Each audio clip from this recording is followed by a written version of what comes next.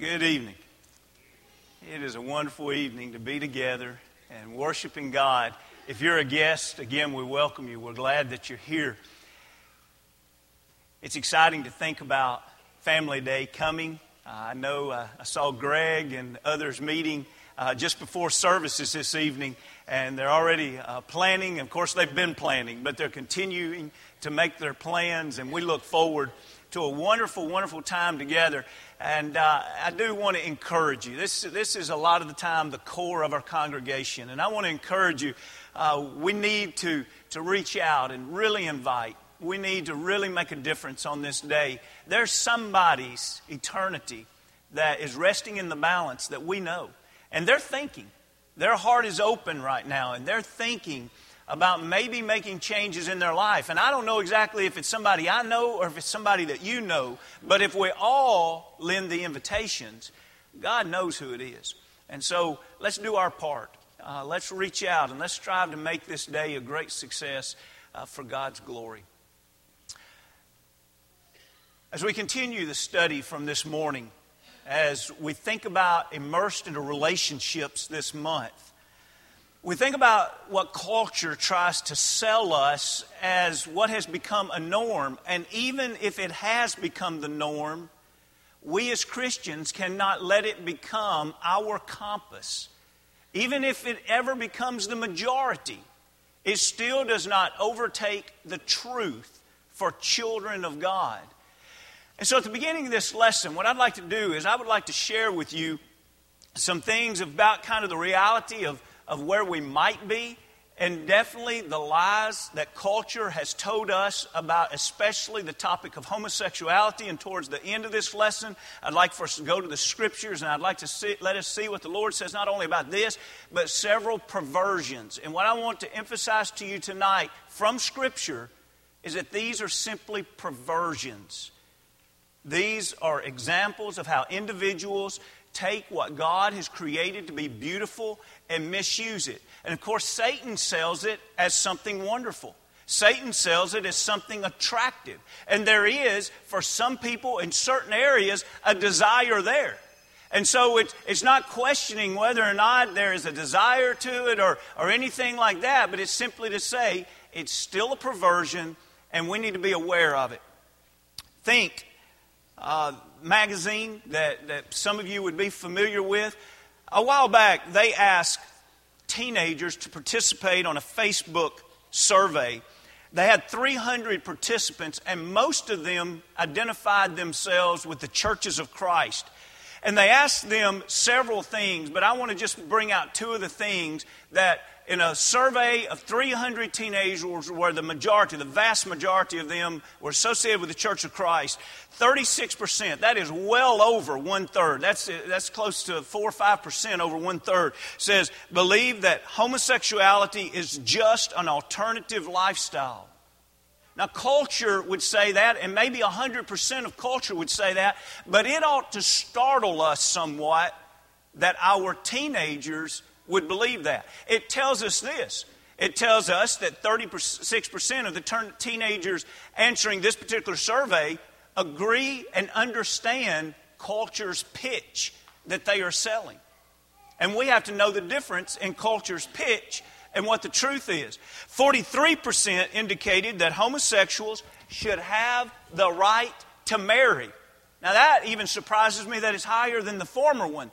But that also, when you think about it, has been one of the things that media and culture has talked about the most in recent years. With, just as we mentioned this morning, in July, just a few weeks ago, New York passing that legalized marriage of same sex. And so we see that this is on the minds of culture. Therefore, it's on the minds of our teens. And then the question is, are they going to believe what culture is telling them, or are they going to believe what God is telling? The humanist John Dunphy said, it's kind of a two-slide quote here, but just stay with this if you will. He says, and then, by the way, this is 30 years ago. 30 years ago, this humanist made this statement. I'm convinced that the battle for humankind's future must be waged and won in the public school classroom by teachers who correctly perceive their role as proselytizers of the new faith. Now notice how he defines this new faith. A religion of humanity that recognizes and respects the spark of what theologians call divinity in every human being. That means each of us are our own God. God is within us, and so whatever we believe to be correct must be correct, that we're our God. These teachers must embody the same selfless dedication as the most rapid fundamentalist preachers, for they will be ministers of another sort, utilizing the classroom instead of the pulpit to convey humanistic values in whatever subject they teach, regardless of the educational level, preschool, daycare, or large state university. The classroom must and will become an arena of conflict between the old and the new, the rotting corpse of Christianity, together with all its adjacent evils and misery, and the new faith of humanism. Have they succeeded? In much degree they have. Not totally. But if you take the things that they placed on their agenda 30 years ago, that most of us would have said 30 years ago, it is unthinkable that that would ever become common and accepted in society. The things that they set out to make acceptable, here we are 30 years later, and they pretty much have succeeded on all their major tenets. How did they do it? One of the ways is work on the youth. Because in 30 years, who will they be? They will be the adults in our society. And what must we do? As God's children, we must always see the need to keep our compass directed and set by God, and remind and instruct our children that they should not receive their instruction from culture, and they should not allow culture to set their compass. And so we think about what is the truth and what are lies. Culture will constantly feed us lies, and today our simple goal is to address truth. In other words, these lessons today would not be outlined in this way. It would be a different outline if it were not for the simple plea throughout both of these lessons today is let's just try to expel the lies of culture and remind and inform ourselves of the truth. For the next few minutes, I would like to share with you 3 studies that probably have had the most effect in recent times when individuals say, well, you know, there's no way someone could help being homosexual because there's a gay gene. And you're either going to be or you're not going to be, and you can't expect God to expect something out of you that in essence He's made you that way. And so let's look at where this kind of rhetoric comes from, and let's see if there's any validity to it. The idea of that homosexuality comes from genetics. One of the first studies goes back to 1991, and it's Simon LeVay, and it was in San Diego. He was in San Diego, California. He was studying the size of the hypothalamus. It is a section, an area of the brain that deals with sexual activity. And he says, in studying 41 cadavers, that he proved that this area of the brain was smaller among those individuals who were homosexuals. Now, if that's a scientific study, and he presented it as it was, you could see how that would run, and the homosexual agenda would embrace that and make sure that it's scattered across America. And in 1991, it was scattered around the world. Now, there's a few problems with his study. One would be that not all with the smaller portion of the brain were in fact homosexuals. So he didn't bring that out and reveal that in his study. Also, just a side note, he himself was a strong advocate of homosexuality, which makes anyone wonder if he was biased towards what he was searching and presenting. And then also, he never even researched the idea of which came first, the homosexuality or the smaller portion of the brain. You see, if this was going to be a scientific study, that would have naturally been one of the first things that any scientist would have looked for. But you see, he did not want the truth. He simply wanted to present, whether it was truth or lies, what he wanted to be presented. For example, it is proven that individuals that are blind and choose to use Braille as their means of reading, that portion of their brain increases in size that has to deal with the fingertips. Now, are we going to promote a study that says now we know why individuals are blind? It's because that portion of their brain is larger? Obviously not. That came after the fact of the blindness when the increase of the sensories of the fingertips were used. You see, any scientist that's going to study the brain would know that and would begin to do this as a vital part of their research. But yet, he never did that. And as a matter of fact, when he was pressed, now this was after all the publicity was made and all the classrooms across America and all the water cooler talk across America was, did you know they discovered a gay gene? You know what he said after all of that? Look at this next slide. This is a quote from him. It is important to stress that it is important to stress what I didn't find. I did not prove that homosexuality is genetic or find a genetic cause for being gay. I didn't show that gay men are born that way. But that's the way he first presented it. And that's the way it was spread across America. And do you hear any corrections in the media? Did we hear throughout the 90s, anytime it came up, saying, don't you remember? That was dispelled. That was not a truth. Oh, no. We only are hearing the lies from culture. That was about in August of 91. In December of 91, there were two more guys that wanted to jump on board with a study that was as dishonest as this one. And it was Bailey and Pillard. And this is the famous study of twins. And they studied 56 pair of identical twins, 54 pairs of fraternal twins, 142 of non-twin brothers of twins, and 57 pair of adoptive brothers of twins. And the idea was, if homosexuality is tied to genetics, identical twins should have a much higher rate of both twins being homosexual or both of the twins being heterosexual. Well, 52%, much higher than the fraternal rate of 22%. And so obviously, that began to be promoted. That was spread all around the world also. But there is a problem. On this next slide, though, let's see their hypothesis. This is simply it. If homosexuality is an inherited trait, then more twin brothers would be expected to have the same sexual orientation. But now let's go back a slide. Did you notice there's a real problem? Did you notice those last two slides? If it is in fact genetic, they never address the fact of why adoptive brothers would have a higher rate of homosexuality than non-twin brothers who obviously would have a genetic connection. That was a huge flaw that they never addressed, and it was simply never addressed. Also, if it is genetic, why would it not be a much higher rate of identical twins who are almost 100% alike in their genetics? 52% is very low in reality if it really was genetic. And then for this, and even all three studies that I'm going to mention one more in just a moment. This is huge. Nobody has ever been able to duplicate these studies. Do you think the homosexual community has not tried to duplicate these studies?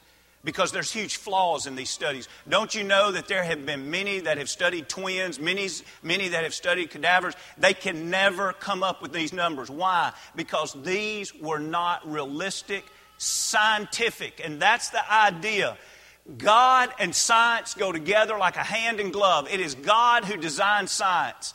Christians have nothing to fear in the scientific community. What we must be concerned about is the rapid dishonesty that runs throughout the scientific community when they blatantly discard any evidence that does not back what they want to present at the time. And that's what we see over and over with all of these that have to do with perversions of sexuality as well as studies that have to do with evolution versus creation.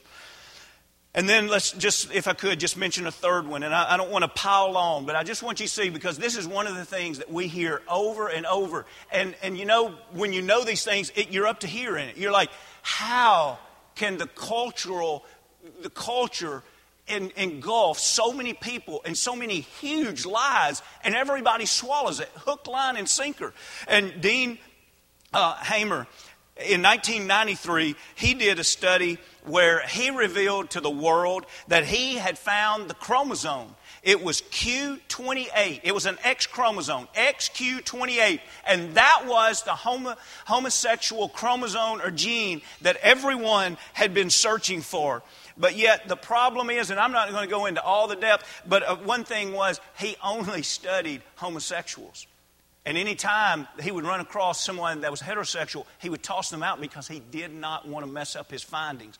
It was such a dishonest study that his own colleagues turned him in. And notice this next slide. This was a result of his own colleagues. But now, by the way, the word had already spread around the world by this time. This is much later that this comes out. But his own colleagues said, Scientific America reported that he had been charged with research improprieties and is now under investigation by the Federal Office of Research Integrity, which was basically a result of his excluding pairs of brothers whose genetic makeup contradicted his findings. And so in 1998, 5 years later, what do you think he does after the homosexual agenda has already received all the success that they needed from his studies? In The Blade, which is a newspaper in Washington, D.C. that promotes homosexual activities, he said, talking about homosexuality is culturally transmitted, not inherited. There is not a single master gene that makes people gay. I don't think we will ever be able to predict who will be gay.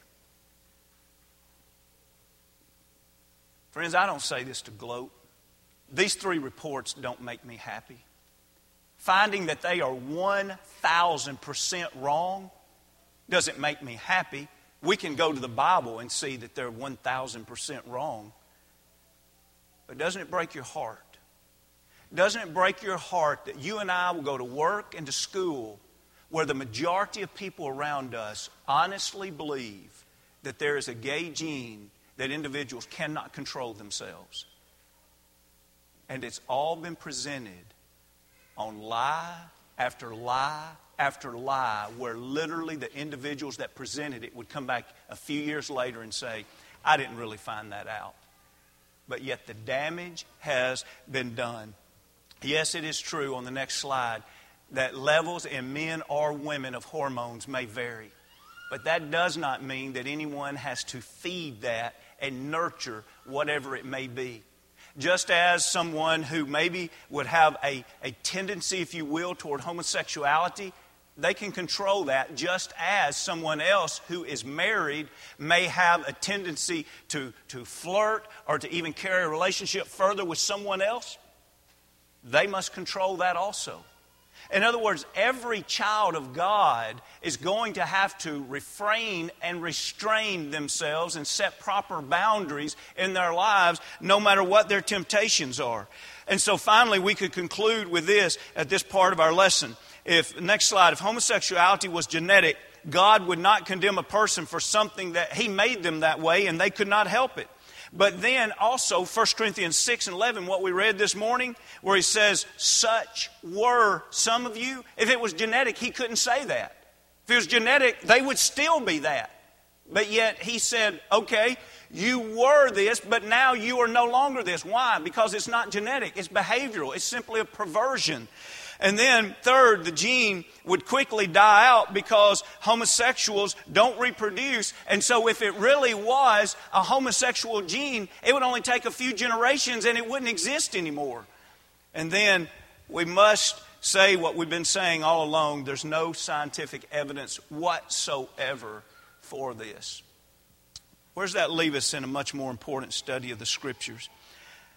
I'd like to take just the next few minutes to take you through a reading of several passages. I simply want to read these to show you that God is not silent. Okay, that's all I want to emphasize on this. Culture is not silent. They tell a lot of lies. God is not silent either. And so when we finish this, you're not going to say, well, I know everything I need to know about this topic. But hopefully, if you've never noticed this before, you will be able to say, you know what? God talks about all these things. And if I really want to know what is the absolute truth, I can just take the time to read what God says. Now, I'm sorry we don't have slides for these. If you want to take your Bible or if you want to jot them down and take them and read them, we'll go over 4 or 5 in just a reading format. I'd like for you to go again to 1 Corinthians, the 6th chapter. I'd like for you to notice in verse 9 a list of perversions. We didn't concentrate on the 2 that we're going to concentrate this morning when we went through. But notice in 1 Corinthians 6 and 9, do you not know, we're supposed to know this, that unrighteousness will not inherit the kingdom of God. Do not be deceived. Neither fornicators, nor idolaters, nor adulterers, nor homosexuals, nor sodomites. And I'm not saying any one on this list is better or worse than the other. I think we would be wrong to say that. But this morning we mentioned several of the first ones. But you notice the last 2 in this verse. Both are talking about homosexual relationship. One is a word that's used to talk about the passive individual in the homosexual relationship. It's believed that probably why that's singled out was because in their culture, which by the way, this was literally stated in the time that Nero would have been the emperor, and Nero literally had a young man castrated, had a public wedding, and lived with this man as his wife, this young boy. We're talking about 14 of the 15 Roman emperors, many historians say were known homosexuals with very open acts. A couple of them are known to be very, very cruel pedophiles. We're talking about a culture when Paul speaks out in Corinth, he would not have been speaking out where anyone from culture would have said, Paul, I appreciate that lesson today. That was really a good lesson. He would have spoke out probably risking his life in that day and time. And what does he do? He says, okay, I want to talk to those who are passive. In other words, they're probably male prostitutes. They're probably younger boys and young men. And he's saying, look, it doesn't matter if you're the leader of the homosexual act or if you're the prostitute of the homosexual act. You can't go to heaven if you're going to continue that career, if you're going to continue that lifestyle, if you're going to continue this relationship. Let's drop back now to Deuteronomy, the 22nd chapter. Let's see another reading. Deuteronomy, the 22nd chapter. We have a reading here to women in verse 5. Deuteronomy 22 and 5. A woman shall not wear anything that pertains to a man. See, now he's going to talk about transsexual and transgender type of situations.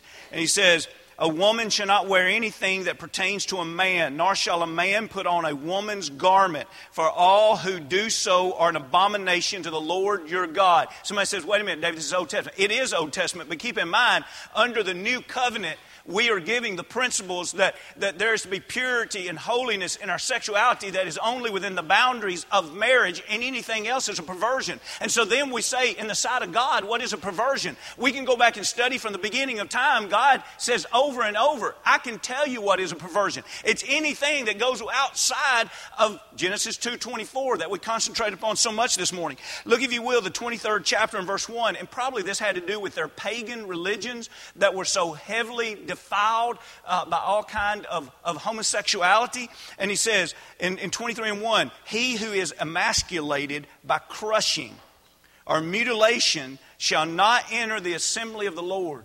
This is not the setting to go in depth on this, but if you are mature enough to understand this, yes, what you are wondering, that is what it is talking about. And so he literally is saying, if someone wants to change their gender, so to speak, and to make themselves no longer the gender that they are, he says, just know, you will not, practicing that lifestyle, you will not ever be pleasing to God, practicing that lifestyle. Such were some of you, but you can change. You can decide to leave that perversion. In Isaiah, the 56th chapter, it's very interesting when we think about that. I'm not suggesting all eunuchs, but many eunuchs were eunuchs because of their pagan commitment. And it had to do with their homosexuality in their pagan religion. And so now we see in Isaiah the 56th chapter, begin reading at verse 3. Do not let the son of the foreigner who has joined himself to the Lord speak, saying, the Lord has utterly separated me from his people. Nor let the eunuch say, here I am a dry tree. See what's happening here? He's saying, okay, we're going to bring into Israel some that want to be, quote, converted to Judaism. Can that happen? And God says, if you have a foreigner that wants to become a child of God, absolutely. And somebody says, God, can we have a talk here? We have a eunuch over here. You know his past. You know how immoral he's been. He wants to become one of us. And the eunuch's saying, I don't think I have anything I could bring to God. I'm a dry tree. There's no reproductivity. There's no productivity in me. In other words, there's no ability for me to reproduce. In other words, there's nothing that I can bring as a worth, if you will, to God. In that day and time, there was a great worth attached onto whether or not a man or a woman could bring a next generation to the earth. That was just a natural part of their culture, part of their society. And so this eunuch is saying, I can't bring that to your faith of Judaism. Your God would not want me. And notice what God's answer is in 4.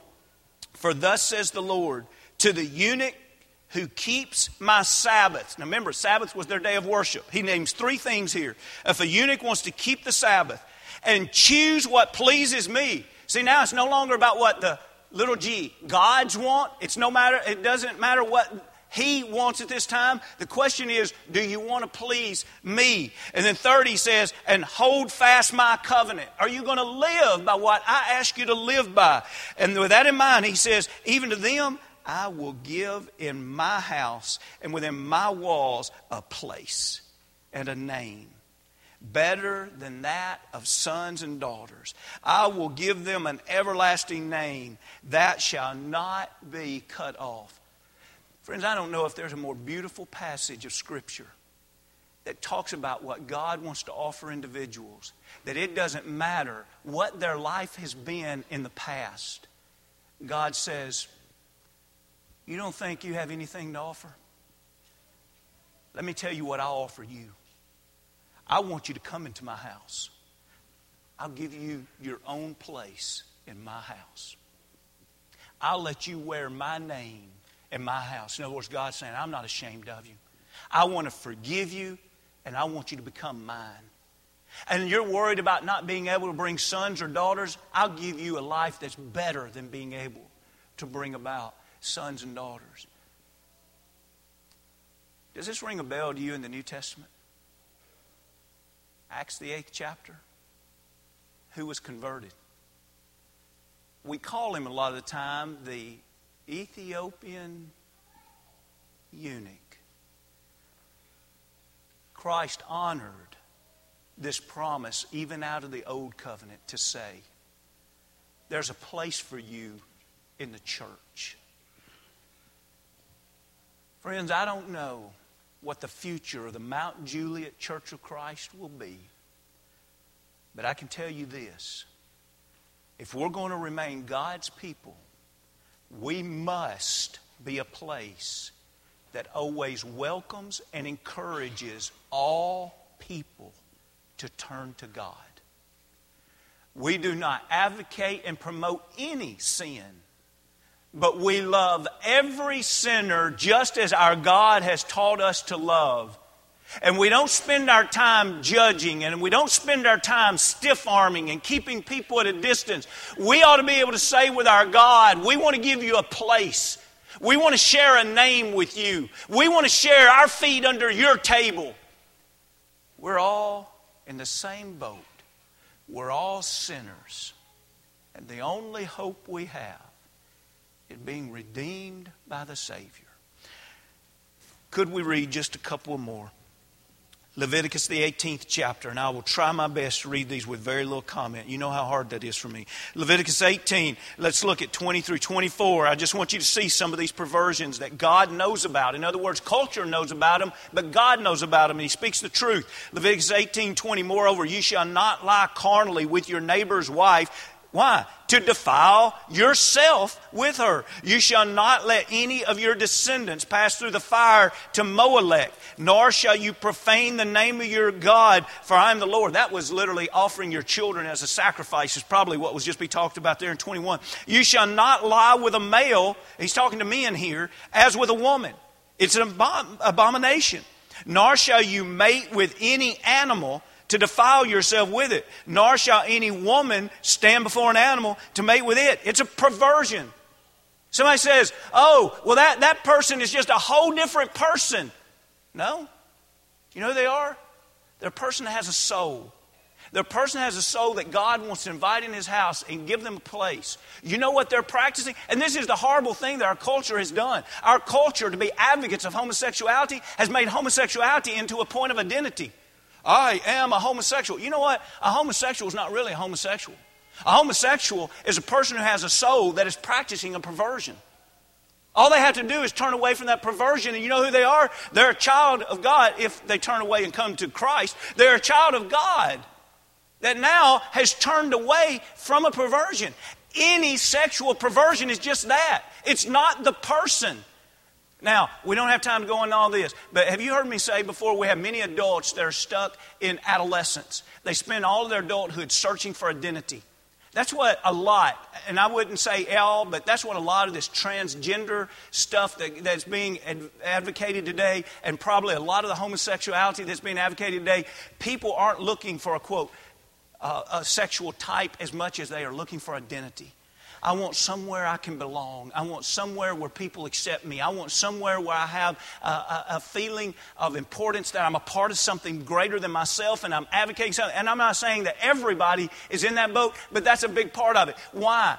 Because it is a search for identity. In their teenage years, there was not a healthy formation in their life to identify who they are. And so they're going through life now looking in the wrong places to find what that identity is. I told you I had a hard time. All right, now let's look at Leviticus 20, and let's look at just a couple more. Leviticus 20, verse 14. Leviticus 20 and 14, if a man marries a woman and her mother, does that remind you of 1 Corinthians 5?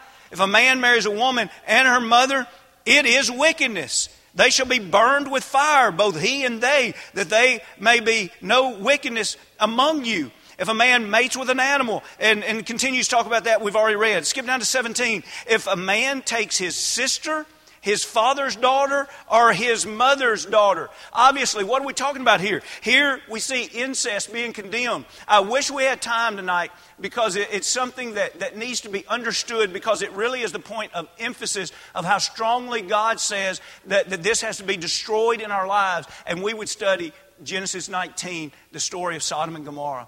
We simply do not have time for that. But if you want to study Genesis 19, I would encourage you to read that, and then also turn over to Jude.